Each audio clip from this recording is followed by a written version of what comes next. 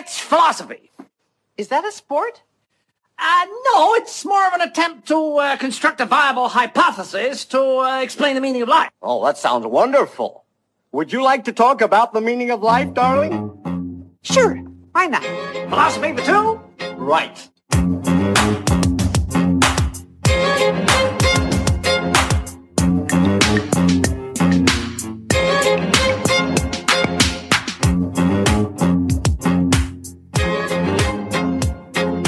Hello and welcome to today's episode on the Philosophy Guy. And today's episode is going to be on the philosophy of the eternal sunshine of the spotless mind. So first of all, I'll quickly get the boring stuff out of the way. My own little self-advertisement that I've been starting to do. So start off by saying thank you for the support so far. The podcast has seen some large growth over the past couple of months, so thank you for that. It's not possible without obviously people listening to the podcast. And it's pretty good, I think, considering I've only really been putting out episodes about once a month, which I'm trying to get better at. And with this episode coming out, it has gotten a little better, I guess.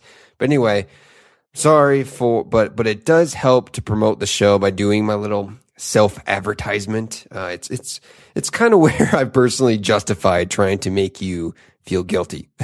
I want to always keep this podcast ad free because I get ads are kind of annoying, and I don't consider exactly a self-advertisement a full advertisement because I'm not, someone's not paying me to do so, right? But I mean, so I'm a podcast listener myself. I started this podcast after being a podcast listener and was motivated to start this podcast because my podcast it's covering an area that I thought wasn't being met. So I decided to provide that. So how can you help the podcast and even better help fund the podcast? To start, please just subscribe, rate, and review. That's a lot of help in itself. It helps kind of spread the podcast. As for funding, I hate to use the coffee analogy because I do think it's overused, but I think it's actually good one in a sense because, we don't think twice about paying $4 to $5 for coffee. And some of us almost do this every day. And depending on the week, I'm one of those guys. And that's kind of why that coffee analogy resonates with me because I am someone that overspends on overpriced coffee. See, I love doing this, but I'm also a realistic guy. I need to pay the bills, so I need to prioritize my reading and writing of other things that, they pay me. So, but I'd love to prioritize more time for the podcast. And the only way I can do that is with your support. So research for these episodes can take 20 plus hours after recording and editing. And the more support I have, the more content I can put out.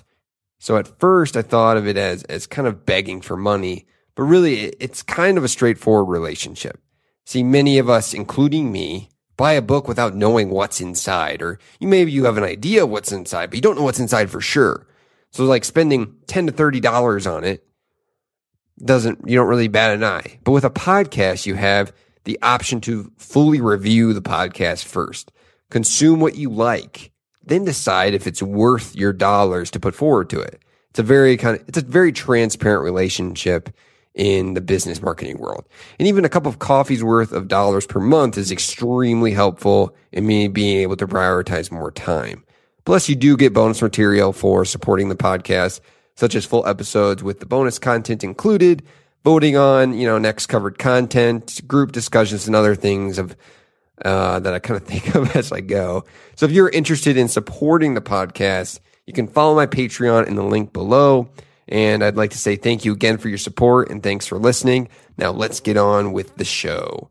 So to start, we're going to do the little bit of exposition about eternal sunshine of the spotless mind. And some obvious spoilers ahead. I still feel the need to say that. But hey, if you love philosophy, maybe this kind of will motivate you to go see the film. So you don't necessarily need to see the film. That's kind of why I do the exposition as well, and to remind people of what the movie was kind of fully about. But it was directed by Michael Dondre. I don't know if I pronounced his last name correctly, but he released it back in 2004. So this makes my first kind of sort of episode on an all-time great philosophical film. My first analysis on that type of film, because I've kind of been doing current films and TV shows. But Eternal Sunshine it's a non-linear movie that tracks in reverse the relationship of Joel, played by Jim Carrey. He's kind of a guarded and sensitive man, and Clementine, who's played by Kate Winslet, a colorful and impulsive woman. The movie begins with Joel and Clementine, where they meet again, unknowingly meet again. We know that, I guess. But after having literally erased each other from memory, using the services of the doctor at Lacuna Inc. I think that's how you pronounce the company's name. The movie then jumps backward a few days to the traumatic scene of Joel's discovery that Clementine, after a nasty fight, impulsively decides to have Joel erased from her memory. So this happens after Joel encounters her and she doesn't recognize him, which Joel doesn't understand this because he hadn't found out that she had her memory erased of him. So anyway, his family ends up telling him, which because it's a film, I'll let that slide. But come on, we've been through the awkward life encounter where a couple in your friend group breaks up. You share the same friends in some way. Do you really think sending out a letter saying to your friends or friends that hey, this friend got their mind zapped about their ex, so never talk about that significant other around them, and never tell the ex that he or she had their memory erased? I mean, let's be honest, the success rate of people never finding out that they had their memory erased is probably close to zero. But, maybe for a pet, that might be a different story. But anyway, we'll get back on track. But, that's just kind of one issue with the film, but it's not a big enough issue because then again, it is a film, and I don't think we should think too hard about those types of issues with it. But anyway, in order to stop his suffering, Joel decides to also have his memory erased of Clementine. Much of the rest of the movie takes place in Joel's head as his memories of Clementine are kind of eradicated from their more recent fight to their first meeting at a party. So naturally, the first memories we see are painful, bitter. They're at the final stages of the relationship. But as the memories recess further back, Joel realizes he doesn't want to lose those blissful memories of their beginnings. But unfortunately, since he's actually asleep in a dream state during the procedure, he's unable to communicate his desire to stop it. And eventually, all of his memories of her are erased.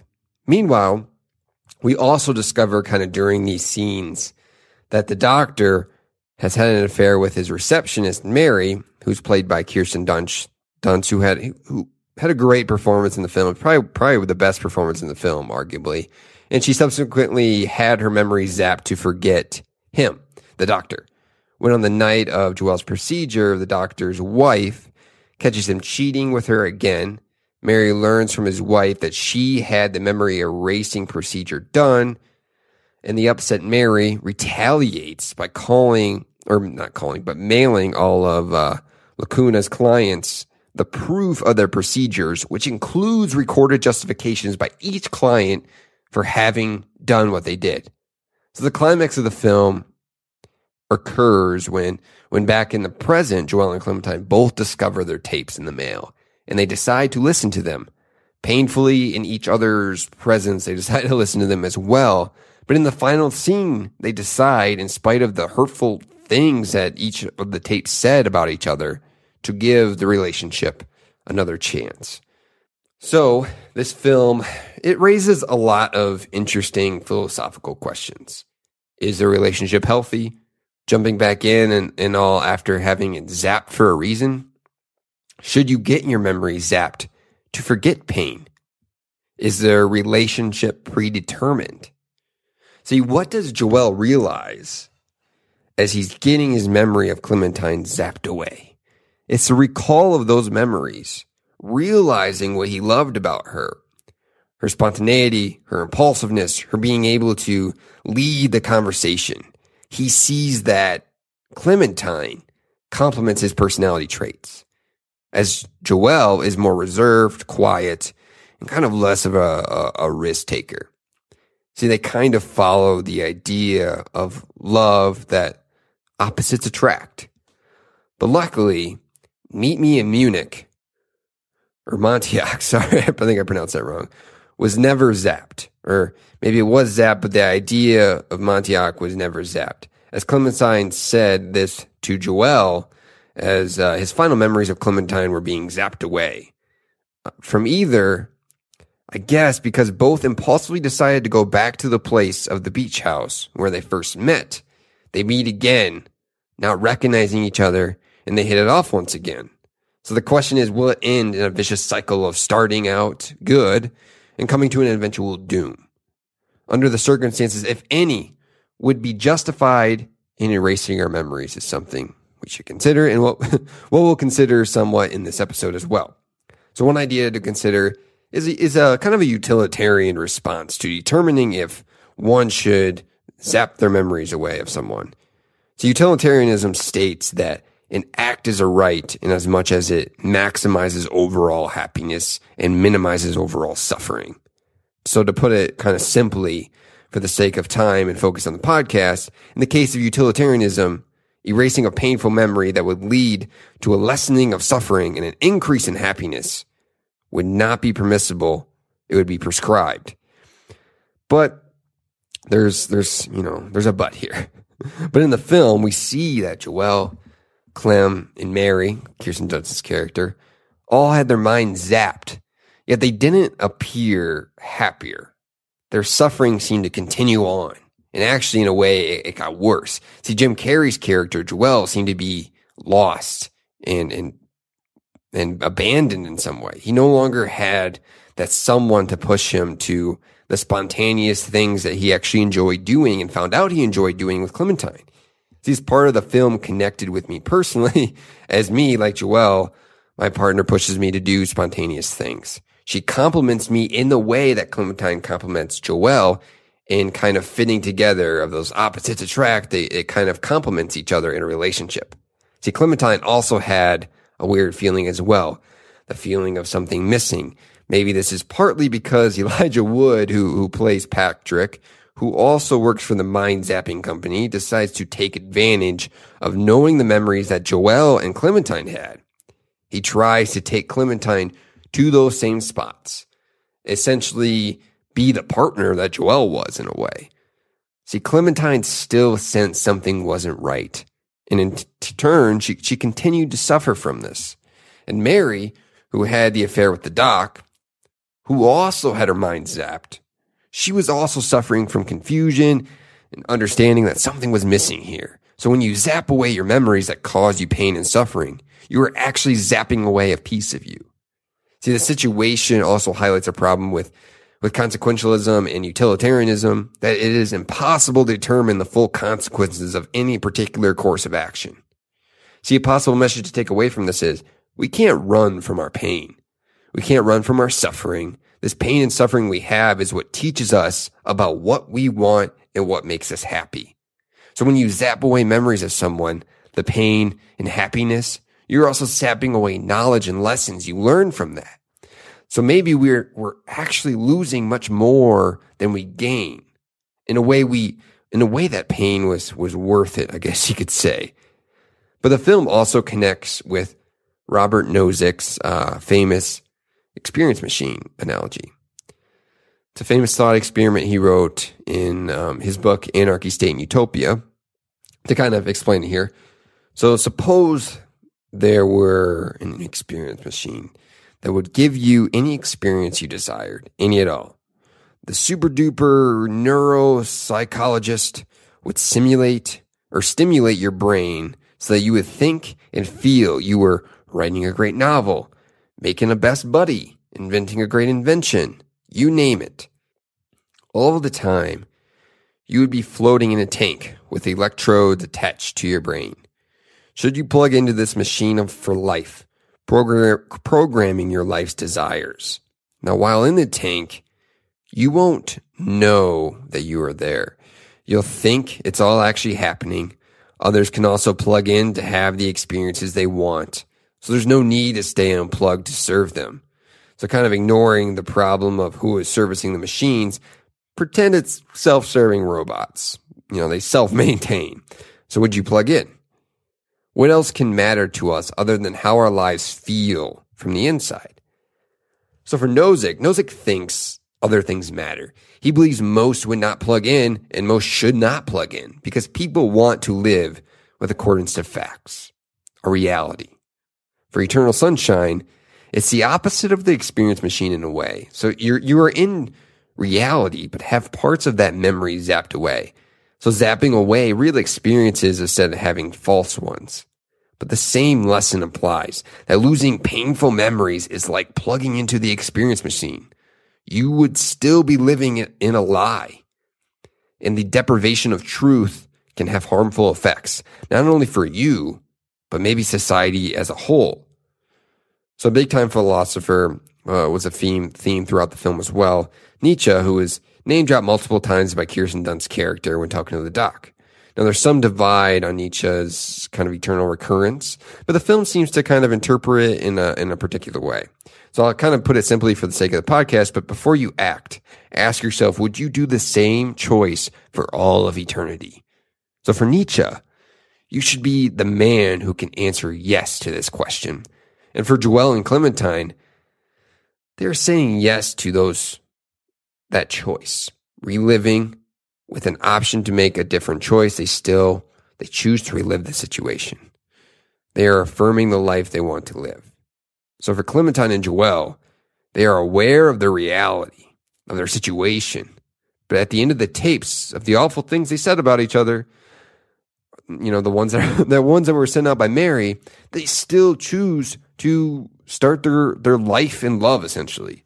Forget about the failed attempt that they just relearned about because they feel that the good times they live will overcome the inevitable pain and suffering that will surely come from it.